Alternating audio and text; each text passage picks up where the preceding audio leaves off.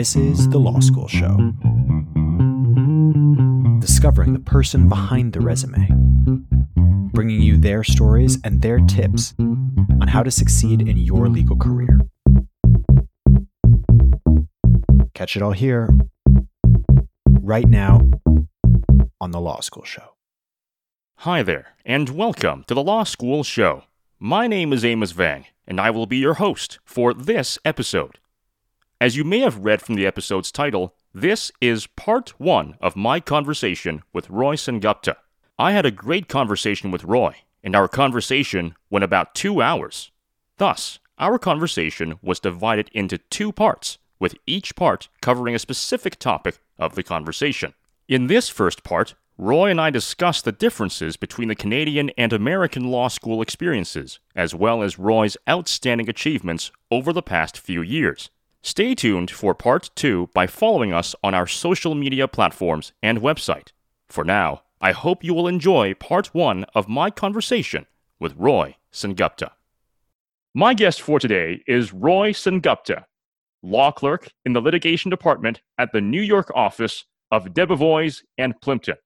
In 2016, Roy graduated with high distinction from Carleton University with a Bachelor of Humanities. In 2019, Roy graduated cum laude from Harvard Law School. During his time at Harvard Law School, Roy was an article editor for the Harvard International Law Journal and acted as a mediator with the Harvard Mediation Program. In only his early 20s, Roy has published extensively on the field of sustainable development and infrastructure, including as primary author of a chapter in the book Designing a Sustainable Financial System, Development Goals, and Socio-Ecological Responsibility. Roy has also served as a research assistant for Professors Maya Steinitz and James Saltzman. For Professor Steinitz, Roy assisted with the research and preparation of legislative testimony regarding third-party litigation financing legislation in the New York Senate. For Professor Saltzman, Roy assisted in the editing of a textbook on international environmental law. Harvard-trained, knowledgeable in the world of international law, Roy is my guest for today. Roy, thank you so much for coming on to the show. Thank you for having me. So let's go back to the very beginning, which isn't that long ago, just a few years ago. When did you first want to go to law school? And what inspired you to go pursue the legal profession? What inspired me to go to law school? Well, I guess that I certainly, when I started out in Carleton University, I've been very active in politics for a long time, and I suppose that was sort of my initial inclination, was that I would become like sort of a political staffer or something along those lines. That kind of transitioned to law and the legislative process, but I think that with the interest in politics, I always sort of had that interest in the sort of legislative process, lawmaking, that sort of thing. And when I sort of went into Carleton University, I sort of joined the Law Society there. Undergraduate mooting, actually, I think had a big role in sort of like influencing me to sort of say, law could really be for me. Undergraduate mooting, if you don't know, is basically a mock appellate case, basically, and so as a mock appellate case, you basically pretend to argue it. You have 2 sides, and you pretend to argue the appellant or respondent, and that sort of argumentation, I found that I very much enjoyed, and that was, I think, a big influence for me in terms of going to law school, and I think as well, but more broadly, it was, I think, a stock taking of sort of the skills I had, the things that I enjoyed. I enjoyed public speaking. I enjoyed writing. I enjoyed, research. Actually, I did enjoy research. I always enjoyed research in terms of like researching my essays and what have you, and the detail and nuance of these sorts of things. And I felt that law was sort of a career that allowed me to use those skills. And so that, I think, is the broader reason why I think I decided to go to law school.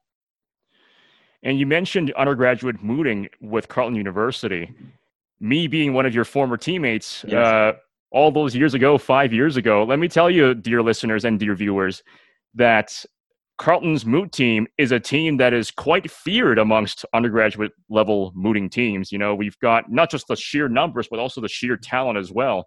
I mean, I remember back when you were still mooting at Carleton, you had quite a number of quarterfinals and semifinal performances against a competition of about, I think, almost 200 teams or something like that. I could be exaggerating. I could be getting my numbers a bit off on that, but it was some crazy high number of teams. But you were regularly hitting the quarterfinals and semifinals, and I had the pleasure of practicing with you back in my first year undergrad at Carleton. So Carleton's moot team is certainly a strong moot team. And how did you make such consistently strong performances at these moot competitions? How did you perform such strongly at Carleton's Capital Cup and at the Osgood Cup? You know, I mean, we've because pretty consistently had a lot of quarterfinal performances. I know me and my teammate was a little bit frustrated that we never were able to really push through and really take home any of the competitions. But we did actually get some speaker awards as well, and so that was a nice little prize as well, that we were sometimes able to finish in the top 10 of speakers, and we got a nice plaque for that. But certainly, you know, we were, I think, very consistently, I think, even if we were not specialists in those final rounds, I think in those final rounds where you often sort of like narrowly kind of like had decisions go against it. But I think so in the preliminary rounds on the first day, I think you're right. I think we really were able to sort of get it down how you, and that's a huge challenge, you're right. You're talking about in that 200 team round, how do you get to the final 16, final 8 teams that actually makes it to that knockout stage? And I think that we certainly did gain a mastery of how to do that. And I think it was really, I think a combination of I think really sort of planning out the argument. I think really bringing something to the table in terms of the argument. I think that when you're talking about, you know, distinguishing yourself and in those competitions as well, it's about the judges giving you a high enough score on average that you got the average score needed to make it through to the competitive rounds. And so you could have a very good performance. You could be, let's say, number 30 of 200 teams, and you wouldn't be making it to the next day. And so, you know, that was something that we always bore in mind, was that there had to be really an extra step there in order to get to that knockout stage. And for us, I think that extra step often was ensuring that we brought something to the table in terms of what our advocacy was presenting, in terms of like novel argumentation. If you just run through the standard argumentation well, you may get to number 30 of 200 teams, but you may not make it to the knockout stages. You have to have something that I really think really sticks out in the judge's mind enough that they feel willing to really give a very high score, because it has to be more than just a high score, it has to be a very high score to get to the next round. And so it is a chancy thing. It is a challenging thing. And so I think you're absolutely right. I think we were very fortunate, and I think, you know, to be able to. And we had a lot of Carleton teams as well, just sort of figured out the formula for getting to the knockout rounds each and every time. And, you know, but it's a very chancy thing. But it really is sort of comes down to you and your teammates sort of really have to think about what is it special that we're bringing to the table, because just doing the normal argumentation, the obvious arguments, and doing that well won't be enough to get you to the competitive round. You've got to take some risks with it.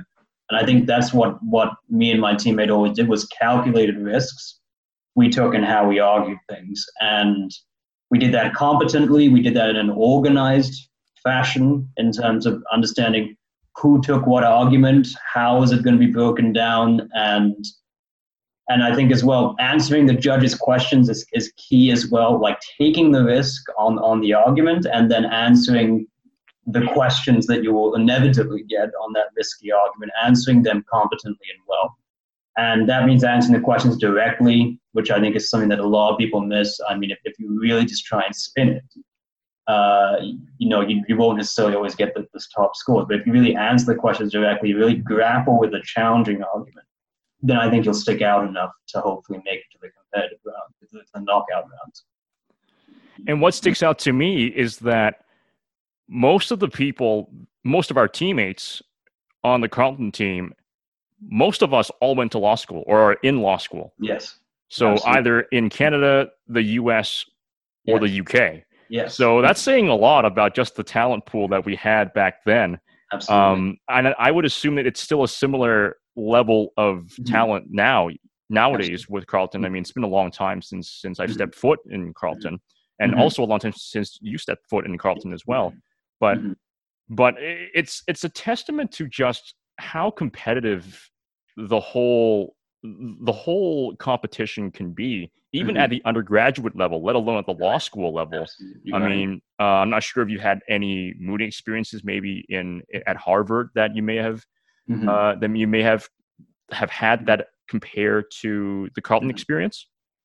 The funny thing is that mooting is a bit more of a Canadian thing, I've actually found, than it was not as prevalent at Harvard. There was certainly things that were similar to mooting.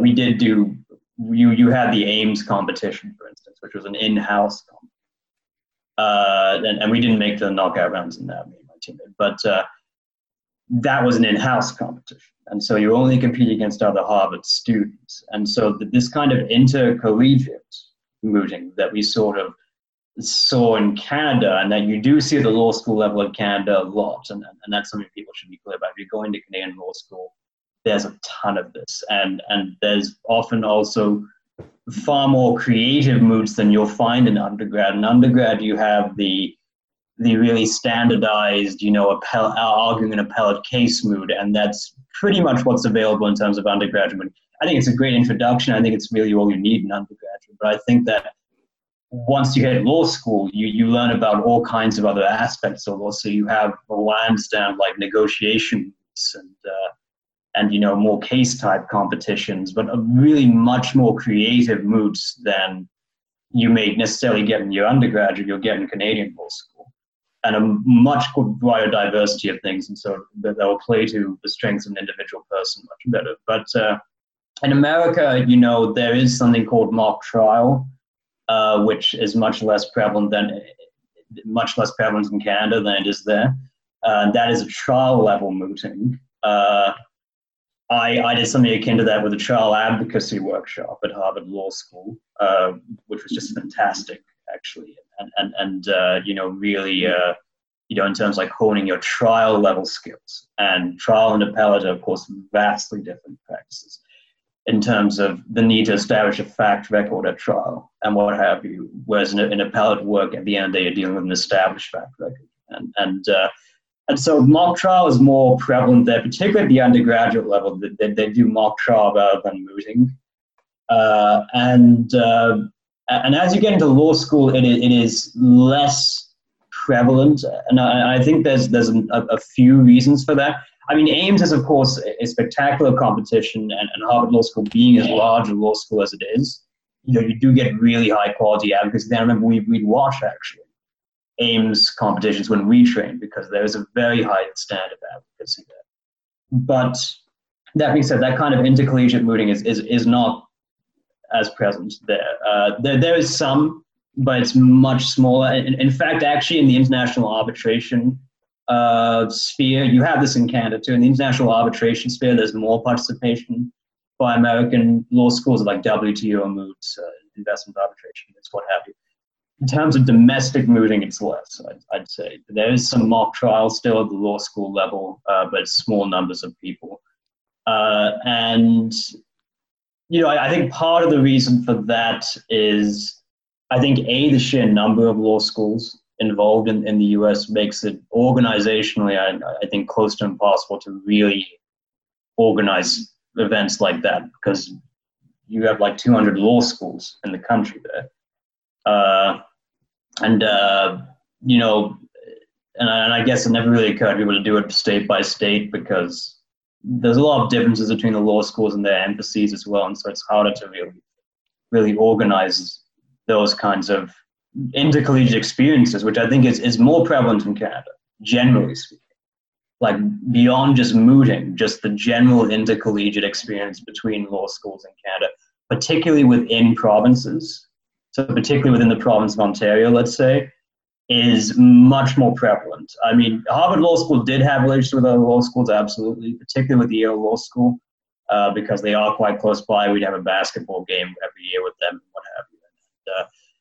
But that kind of collegiality is less in America because the legal profession, is a bit more stratified there at times. And the diversity of law schools just makes it a challenge, I think.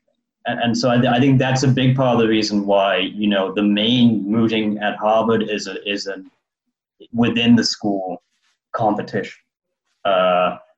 And that you don't have as much intercollegiate competition as you would in Canada. That's actually very, very interesting. I never would have thought that the U.S. didn't have as much of an intercollegiate mooting culture as the Canadians do. You were mentioning arbitration moots. To me, one of the first moots that comes to mind is the Vis moot, of course, Right. which is the moot that Ottawa has done quite well, and I think we've won twice or three times. Right. Probably the only law school in the world that has won that many times. I could be wrong, but people might want to verify that. But it's still quite impressive to win it even once, let alone more than once. But yeah, the intercollegiate part, the lack of the culture in the U.S. surprises me quite a lot. Especially given that you would expect from the number of law schools there that they would have some more structuralized form of bracket system, similar to how they would have treated the NCAA Div 1 or Div 2 or something like that. Right? So that's actually quite interesting. And it's actually an idea that you raise. And I think that's a big part of the problem is how would you structure a competition like that domestically in the US? I think, of course, there's this traditional distinction of the T14 law schools in the US, and that would make the most sense probably in terms of a comparable intercollegiate competition to what you're seeing in Canada, particularly in the province of Ontario, but even in Canada generally, where you're having, let's say, max like 20 schools or so.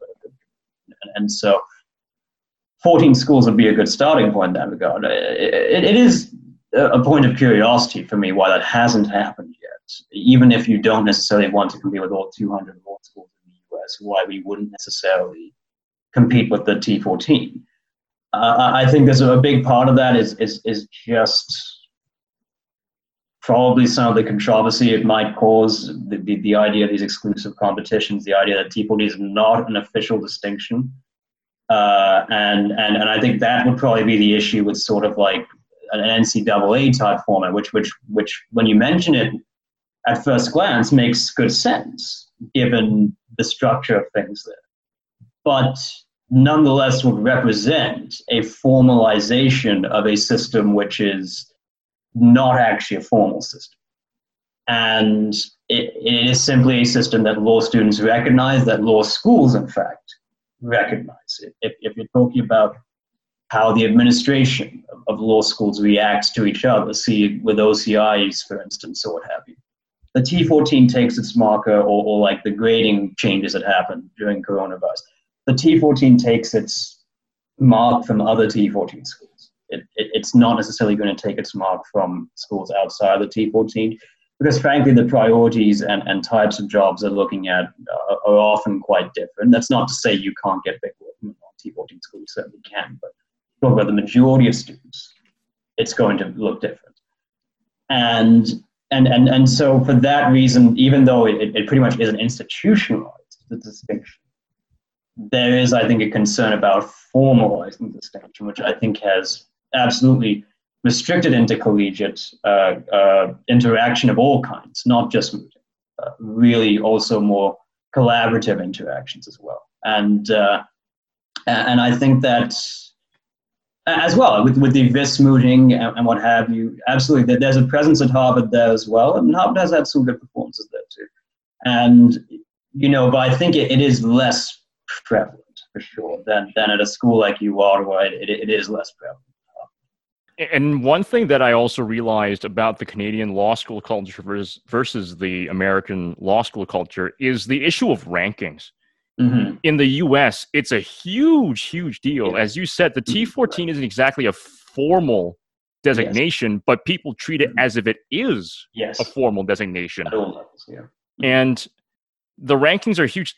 Some of it is arbitrary, but a lot of it is surprisingly useful for determining whether you're employable, not only in terms of just what law firms or legal organizations are looking at your resume or your transcripts, but just by the fact of the resources that each of those law schools are given. For example, you went to Harvard, you have some of the best resources in the country, whereas if you went to a much lower ranking law school, chances are you won't have as good of a resource in terms of teaching, research, or just the practical or learning skills that you would have had at a higher T14 or even an Ivy League law school. And that's something that really struck to me, because here in Canada, we have the Maclean's rankings, but nobody really cares about that. And those haven't been released in some time as well.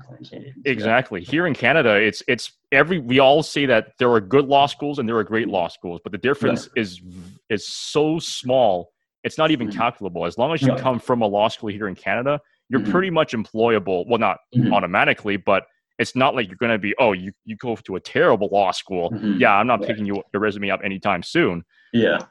Well, there's some controversy in Canada too with the expansion of law schools as well, and some law schools, such as, for example, the opening of Ryerson Law School. And I mean, certainly for some people, there was an argument being made that you risked, with having 3 law schools in Toronto, Osgoode, U of T, and now Ryerson, that you risked creating that kind of American system because you were oversaturating a particular market with multiple law schools. And that is actually, there's some validity to that concern regarding the risk, because that is part of the thing you see in the US. A city like Boston, a city like New York, a city like Atlanta, Houston, wherever kind of thing, Los Angeles, San Francisco, you have huge amounts of law schools in those cities. We're talking 5, 6 in a major city at least. You could have 7, 8 in a major city.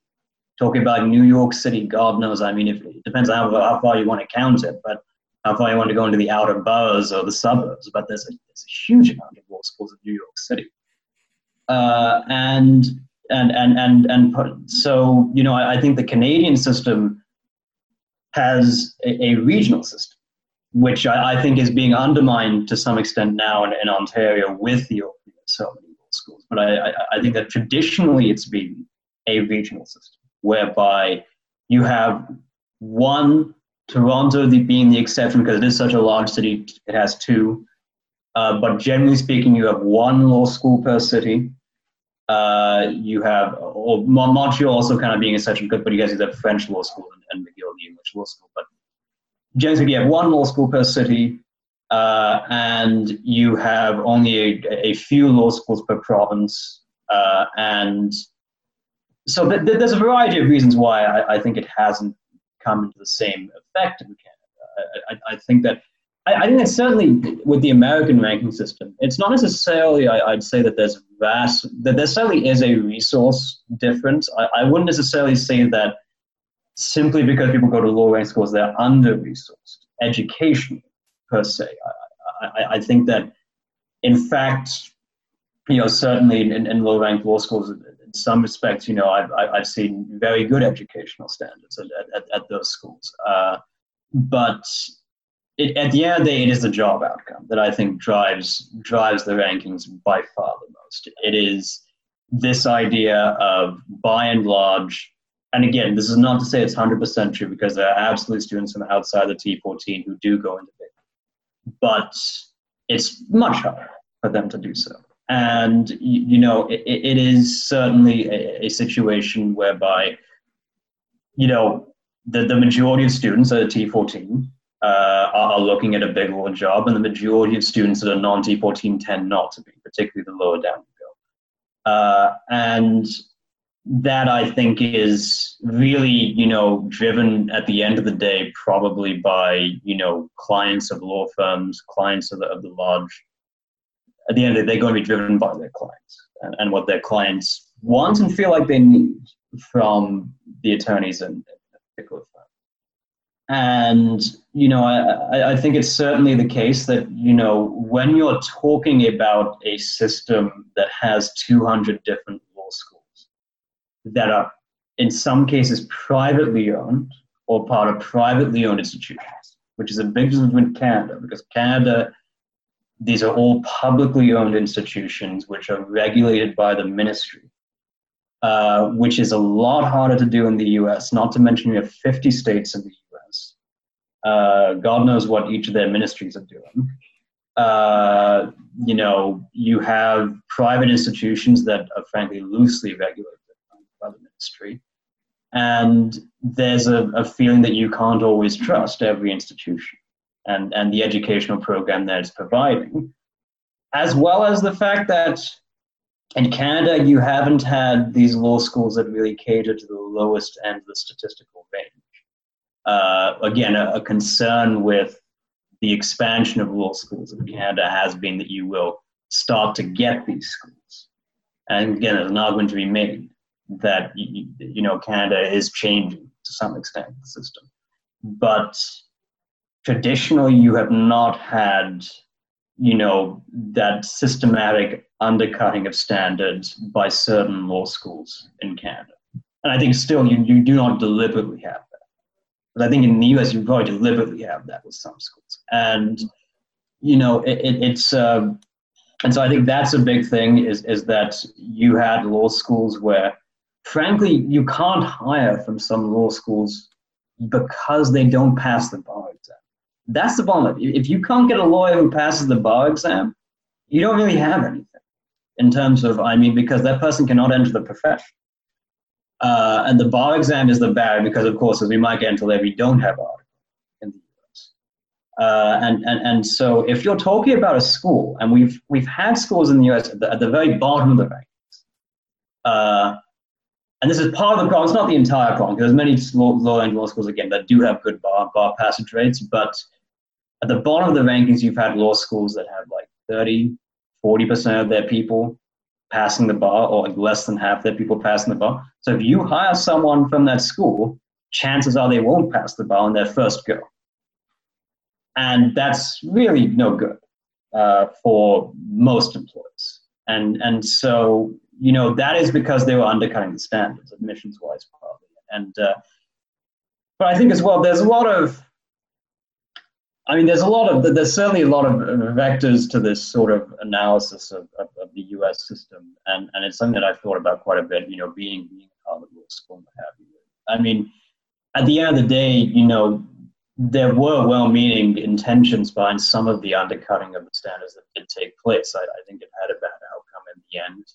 I think it was negative, but the intention that some people have, and I choose to believe that many people were distinguished educators who genuinely believed that they were opening the legal profession to individuals who had not had access to it before, and to individuals for reasons of social class, for reasons of historic discrimination because of race and what have you, did not have that access. And the question is, how best do we serve those people and give them access to the profession?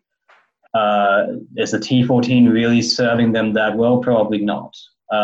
And so there are people who, had potential, but who had issues in terms of,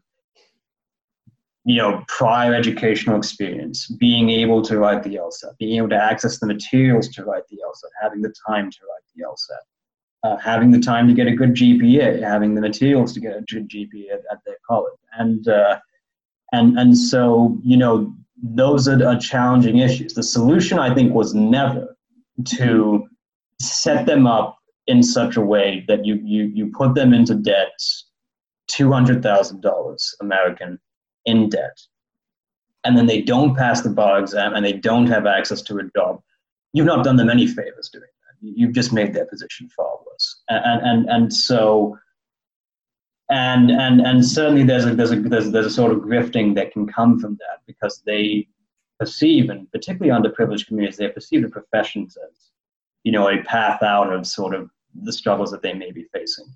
And then to take that and then promise something that wasn't delivered was not a good thing, I think.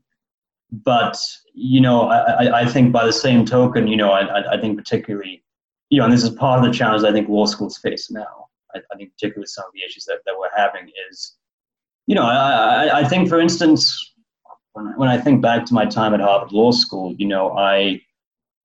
and this is something that I spoke about consistently, was the idea when I did some stuff on student government with regards to, at the end of the day, is there a degree of racial diversity at Harvard Law School? I think there is now. I think there is a degree of racial diversity.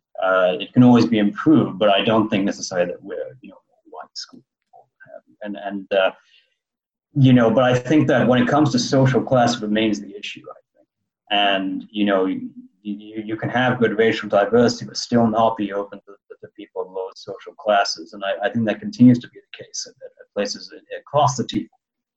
That, and particularly in the Ivy League, but across the TEFL too, is how do you create accessibility for people from lower social status and who may have had tougher life experiences to really come to these sorts of schools. And that's not to say that there's not efforts in place, but the fact of the matter is that the measurements that you engage in, and that's part of the reason why the GRE is now allowed at Harvard. But the part of the reason that the measurements you engage in, the LSAT, the GPA, and I'm not saying that we should do away with those entirely. I think they're important. I think that we see with the bar exam results that they are important, and we have an obligation to ensure that, we're not making false promises to people that simply because you come to X and Y law school or get X and Y law degree, that's going to necessarily transform your life if it's not. But, I think by the same token, it is certainly, I knew very few people who, they say that, and I'm misquoting this, but there was a statistic out that said something like 80% of Harvard Law School's population came from the top 20% of the income brackets, the income bracket in America, basically.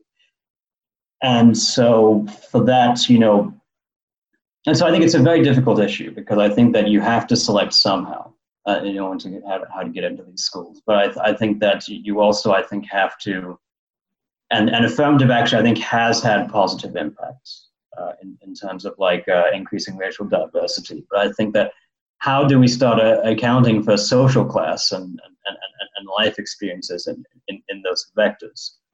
It's a harder question. And I think that, it's certainly something that we have to grapple with, particularly as, we come to realize that these low-ranked schools in America have not fulfilled their function or their promises in the way that we would hope. One thing that will not change for the foreseeable future, if ever, will be the competition to get into law school, whether you're going to Canada, the US, or the UK. Mm-hmm. And that kind of competition is going to be extremely fierce, regardless of the year that you apply, regardless of the generation that you apply. Mm-hmm. And a lot of this competition is also determined by as you said, the life experiences that you've had. And from what I've understood, Roy, you yourself have had a lot of experiences as well, not just in terms of mooting and legal advocacy, but also in another factor, which was model parliament back at Carleton. Mm-hmm. You were involved for about 2 years or so in model parliament. For our audience members that don't know what it is, could you explain to them what is model parliament and what you exactly do in model parliament? Sure. Model parliament is basically a mock-up of sort of our governmental institution. Basically, we form make-believe parties, and then we sit in parliament and we try to legislate, basically. And so it really is a very interesting and unique experience, because you can form a party based on whatever ideology you like, and you can then go into parliament and try and pursue your agenda and discover how, through parliamentary mechanisms, parties' agendas can succeed or fail based on the usage of parliamentary mechanisms and the need to keep your own party together, to gain support from opposing parties who have different agendas, to create compromises. And I think so in that sense, it was a very positive, I think, view of what Parliament could be. And we saw the negatives as well, but I think we saw also the positives of how, through working in model Parliament, we tried to create compromise. We tried to create agendas that could pass with broad consensus. And so I think that it really, you go through all the aspects of sort of parliamentary procedure in model Parliament, based with a party that, you've sort of created yourself, or one that you've joined from one of your friends or what have you. And with your experience in model parliament, combined with your student government experience at Carleton as well, this provides for essentially a trial by fire when it comes to advocacy, public advocacy. Right, yes, yeah. So right. How did that trial by fire prepare you for Harvard? I think it's one of the main ways that it prepared me was, I think, in terms of the Socratic method, in terms of the idea of professors calling on you for questions during class and being able to quickly come up with a response and come up with a strong response to that. I think as well, it also, I think, drove my interest in what aspects of the legal profession I wanted to pursue, like going into a more litigation-oriented path as opposed to a transactional-oriented path, which for big law is one of the big choices you have to make is litigation and transactional. And certainly, it was... and I think certainly a big factor in why I chose to go into litigation. I think also just really, I think, as I said earlier, my finding that I enjoyed those things was, I think, a big factor in my choosing to go to law school. And I think just it really had impacts, like just across the board, but sometimes more intangible than maybe I could describe. But I think really in terms of your ability to articulate a point, discuss things, and what have you, it is really amplified. And your ability, I think, as well, to withstand pressure, to withstand working relationships with people, I think actually can really be helped by stuff like student government, model parliament, and certainly a lot of the interpersonal skills that I learned were particularly not so much model parliament, but from student government. I'd say I learned a lot of interpersonal skills, and those have served me well, both in school and in working life. And those are important experiences as you were considering where you wanted to go to law school. Mm-hmm. You were considering, if I remember correctly from our personal conversations 5 years ago, you were deciding between Canada, the US, and the UK. Yes. What attracted you to these three countries, and why did you choose Harvard as your final choice? Well, I was born in London, and so a British citizen as well as a Canadian citizen, and so the UK was obviously, I think, an option, and it's always been an option. I think the UK I stopped considering relatively quickly because just of the differences in the system, basically, the fact that I already done an undergraduate degree, like integrating back into that system, I think would have been more challenging than it needed to be for me. I think there's very good opportunities in the UK. Certainly, Oxford now, I believe, has a standardized test, if I remember correctly, the LNAT, which is sort of like a better version of the LSAT, probably because it's more writing oriented, what have you. But I didn't want to do another standardized test. The process was a little bit more complicated for me coming from North America to really go back to that system. And so I think I relatively quickly discarded that option. And so it really came down to Canada and the US, and which both had systems that I was familiar with and could easily integrate into. And it was, I think, in Canada, and yeah, really, I was really debating between Canada and the US. And I think the factors that went into that decision were sort of, I think really I had an interest in international law, and I think that was the tiebreaker, I think, in terms of taking me to the United States, was sort of I felt that Harvard Law School would give me more opportunities, particularly for international commercial practice, which is essentially what international arbitration is and what have you. And international, we have international white collar as well and what have you. And so, but really, it's international commercial practice, international business practice, which is what I had grown familiar with at Carleton. As you know from my publications, I'd grown familiar with sustainable, but at the end of the day, international commercial practice, and doing that in a way that withstands crises like coronavirus, for instance. But having worked with oil and gas mining companies and seen sort of the considerations they had in this evolving world that we have, and whether it be the impact that global markets have on those commodities, whether it be how they manage investments in foreign countries, and the kinds of provisions they have to put in place to do that, and the kinds of considerations they have to put in place before they invest in a foreign country. And as well, I think that just having an interest in that sort of practice, I think led me to the United States, in part because I felt there was more opportunities at U.S. law firms to have that kind of practice.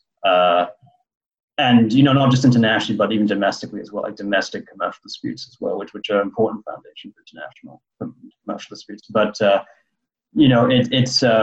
I sort of felt that, having that international law interest and what have you basically was I think, really what pushed me to the United States over Canada. I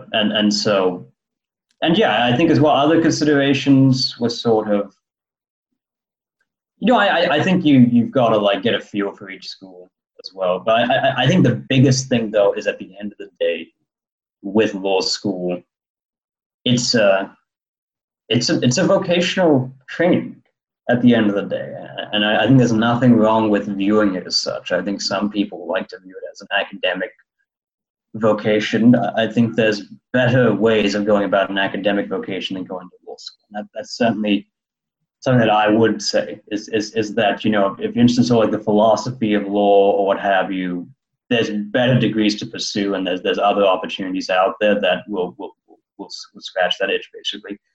Whereas it's I think you need to approach law school with a clear vision in mind, and sort of what kind of work you'd like to do after. And you don't always get the work you like after going to law school. So you should have a few options in mind. You should have a plan A, a plan B, a plan C, because particularly in coronavirus times, I think a lot of people's career aspirations have been messed up. Frankly, they were intending to do something, and that something may no longer be available. And so in that sense, particularly in times like this, you've got to be flexible, but you've got to have a clear idea as well as the kind of direction you want to take things in. One thing that I will say is that a lot of people dream about going to Harvard Law. Mm-hmm. I mean, from young and old, mm-hmm. regardless of background, regardless of country even, mm-hmm. a lot of people dream about going to Harvard. Absolutely. Or anything really, let alone Harvard Law or Harvard Med School. You had that dream fulfilled. Take us through that first moment, walking into those halls and through the same places that former U.S. presidents have walked mm-hmm. through. What was it like? How did it feel like? Yeah, funnily enough, we also have had not Canadian prime ministers, but Canadian politicians who walked through there. I remember Robert Stanfield actually was the first Canadian editor of the Harvard Law Review. And we've had politicians of many countries actually walk through there, Asian countries as well, and European countries. And it really is. And you're absolutely right. I met, particularly from the Harvard LLM program, people from so many different countries. And you're quite right, from many people from many different countries. And the LLM program was one of the most impressive things about Harvard Law School. I think entering there was sort of the first impression that you have is sort of that it is an incredibly well-resourced school, Harvard Law School. And I think in that sense, there's few places that could rival the kinds of resources that Harvard Law School has. And it has a certain purchase power, a certain what have you, a certain endowment power that even other top law schools can't really come close to matching. And so, from the buildings, from the law library, from, everything about the infrastructure of the institution, it is very clear this is across the board, not just the law school, but the undergrad as well. Incredibly well-resourced place. And so that was something that always stuck with me, like whenever I was writing papers or doing research assignments, is that everything was at your fingertips at the heart of the and anything from the most obscure sources you could imagine you could get at a Harvard library. That's one of the things that really strikes you when you're there. In terms of, in terms of the student body, articulate, well-rounded, and you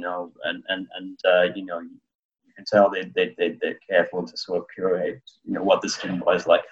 With the LLM class, you have some incredible people from across the world, really, people who've already made massive differences in their own countries, who, as much people you can learn from as people who are there to learn. And, we had once, I think, we've had Supreme Court judges from African states, who've really been involved in some of the most challenging jurisprudence you could imagine. We've had lawyers, established lawyers from Europe, from Asia, from Latin America, a huge amount from Latin America. And, and so really to have that kind of community of people who you can speak to, and also in the JD program as well, people who've had years of work experience, often in the U.S. Capitol and U.S. finance and U.S. consulting, that sort of network that you can build there, and sort of the the experiences that people can share with you is one of the things that really you have an impression of, basically. And so it's intimidating, certainly, and certainly a lot of people do have imposter syndrome there as well, and what have you, and but I think as well it's just an incredible opportunity, I think, to really figure out how you fit into that, and to really share with those people, the experiences they've had, and learn from each other as much as learning from the professors. The professors are, again, famous professors, and certainly I found some of them who really were involved in politics and what have you, in ways I figured were very important. I had a professor who was involved in campaign finance reform in the U.S., which I think is incredibly important, and he really pioneered ideas in that regard. And so, I think the level of qualification that people have, I think it really sticks with you. And that's certainly a factor of not just Harvard Law, but a lot of really good, well-resourced law schools. That's such an important element to have. Law is a practical field at the end of the day. Mm-hmm. So to have all these experiences, and in your case, a lot of very interesting experiences.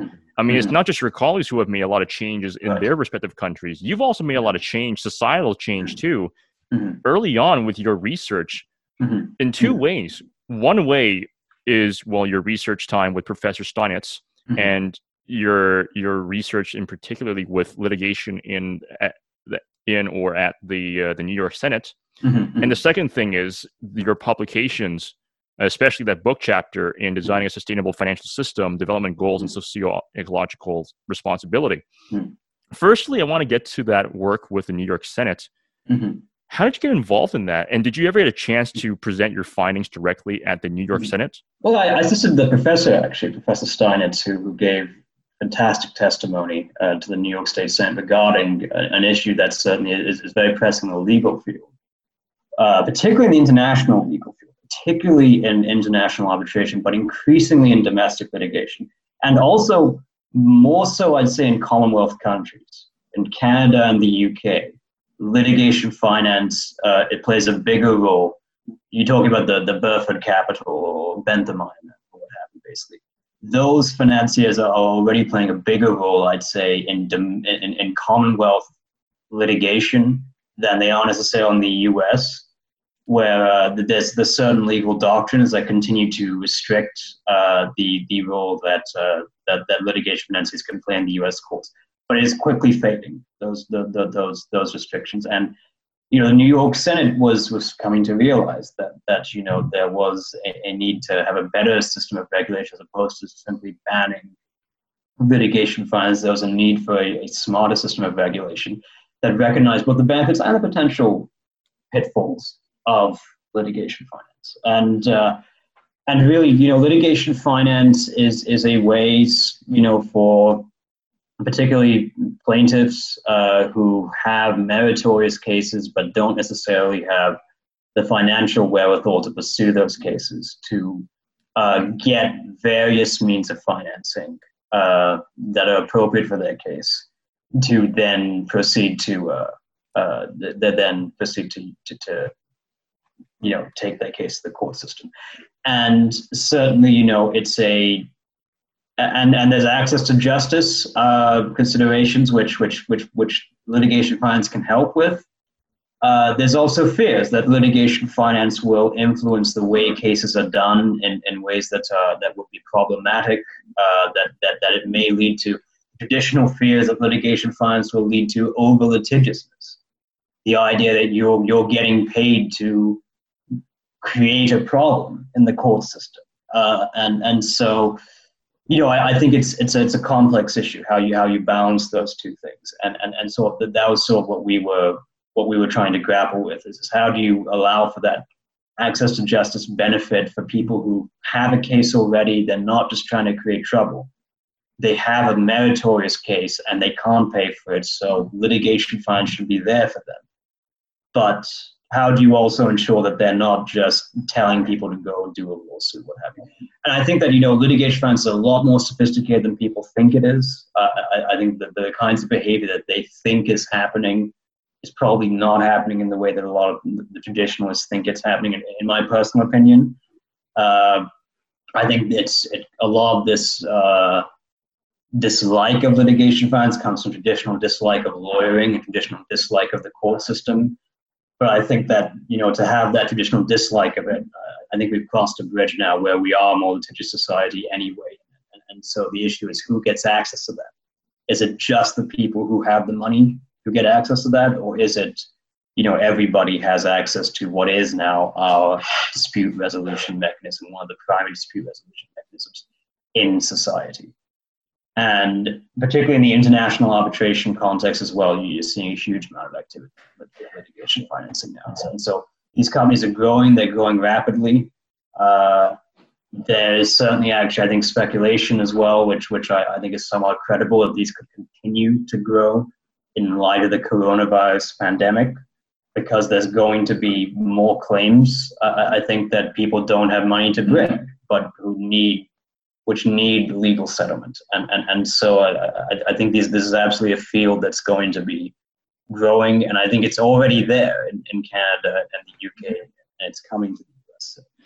Yeah, this problem has already been here before the pandemic, way before the pandemic. This has been an issue for decades. Mm-hmm. Before even the most recent global recession in 2009, not counting the pandemic-imposed recession, of course. Mm-hmm. This has been an international problem, an international domestic problem, to be specific. Every country that has a working legal system that's a fair and just system has this problem. Canada has this problem as well. We have our fair share of access to justice. Australia also has a similar problem with this as well, specifically in regards to Indigenous peoples in Australia, similar here in Canada as well. So there are so many parallels in our legal systems, regardless of our countries, that really bring into perspective a lot of the complexities of not just the systems, but also people's attitudes towards it. I mentioned this on previous episodes in this podcast. There's a need for lawyers. There's certainly a need for lawyers, but the access to justice is such an important factor in terms of it. And the perception of us, we have a duty. We have a duty. We offer a service to our clients, no matter who our clients are. So as lawyers and legal professionals, we must remember that as we're going forward with our work. in any capacity, even if we're not practicing law, we must remember that we have a privilege of being trained in this field, and we must not squander that privilege at all. And we must, I think, make contributions to the field that are increasing that access to justice. And that means, I think, pushing past prejudices that we may have, pushing past, the guild mentality that has sometimes been the case with lawyers. And I think as well, recognizing all the opportunities that do exist now for improvements to access to justice. But also, I think, we do play an important role as well in terms of protecting the public, and this comes back to the earlier conversation we had about certain law schools, which, made certain promises that they couldn't fulfill in terms of improving people's lives and improving access to the legal profession, which they did not fulfill. And, we certainly have a role to not just say anybody who comes up with any kind of idea, get in there and we'll support you kind of thing, because some ideas have unintended consequences and will cause more harm than good and will disillusion people with the whole system. And I think that some of those American law schools that, were doing those things, disillusioning people with the whole system to some extent. And, and so I think we have a role to be responsible gatekeepers. I think to understand what the unintended consequences of things could be, but also not to stand in the way of the progress. Absolutely. I think too often the legal profession as well has used its role as a gatekeeper to therefore stand in the way of innovations that exist, particularly in this day and age, to improve access to justice. Whereas in reality, I think, like I was saying, we've got to find a way to smartly regulate those innovations and manage the downside consequences while still ensuring, absolutely, because there's a huge issue with access to justice. I think, the idea that corporations and the big players have more access to the courts for their disputes because they can fund their disputes and more than people who are lower on the socioeconomic back, particularly the middle class. And I think that's one thing that we sort of have to discuss as well is, if you're very poor, there's not saying there's very good access for the poor, but there are services that do exist for the poor, in terms of legal aid, in terms of certain pro bono work and what have you, so to speak. But if you're talking, let's say, about a small business owner, a middle-class individual who has a meritorious legal claim, there's often not a lot of competent representation that those people can find at an affordable price. And so I think we've got to speak as well to the extent that, a court system that's not just, that's serving, the broad bulk of society, that everyone has access to and is using in ways that is advantageous to them and that allows for the fair adjudication of their disputes. I think we've lost that a bit in the court system in recent years. If you go back 40, 50 years, there was more accessibility, I think, of the court system, at least for middle class people and what have you, so to speak. And I think now, we have to, I think, find ways of ensuring there's conduit legal representation. Let's give them to small businesses. Let's give them to middle class people. Let's give them to, all sorts of things. And so, and I think there's ways of doing that, like litigation finance, for instance, or what have you. It's just about smartly regulating that and about ensuring the legal profession is not just trying to gatekeep without really focusing on access to justice. Exactly. And COVID-19 has actually forced a lot of progress to be made in the way how not only we practice law, but how the system is being run. Right. Here in Ottawa, well, I say here in Ottawa, despite the fact that I'm recording this from Mississauga, in Ottawa, I know for a fact that in the Ottawa Citizen that the Ottawa courthouse has been processing bail provisions online now. Right. They've been doing that since the COVID-19 pandemic, and many lawyers have been saying that this is a progress point that has been greatly needed for so many years. And I agree too, because having back when I was still at Carleton, we had a course called Criminal Justice System, and one of my assignments was to go to the courthouse, sit in on a court proceeding, and just observe how they process bail, how they process accused individuals, how they process mental health courts, drug treatment courts, so on and so forth. And when I was there, I saw 3 cases where they had to adjourn it. In 2 of those cases, they had to adjourn it for a 3rd time. And I went there in January, so it was in the middle of dead winter, and Ottawa has a particularly bad winter for Ontario standards, Southern Ontario standards. And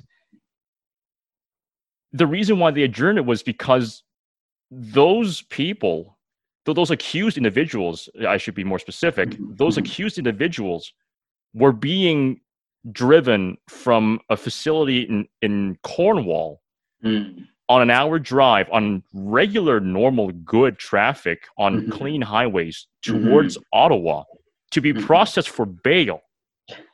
Now, even in the summer, that is ridiculous. Why would you? That's pathetically bad. Why would you use that system at all?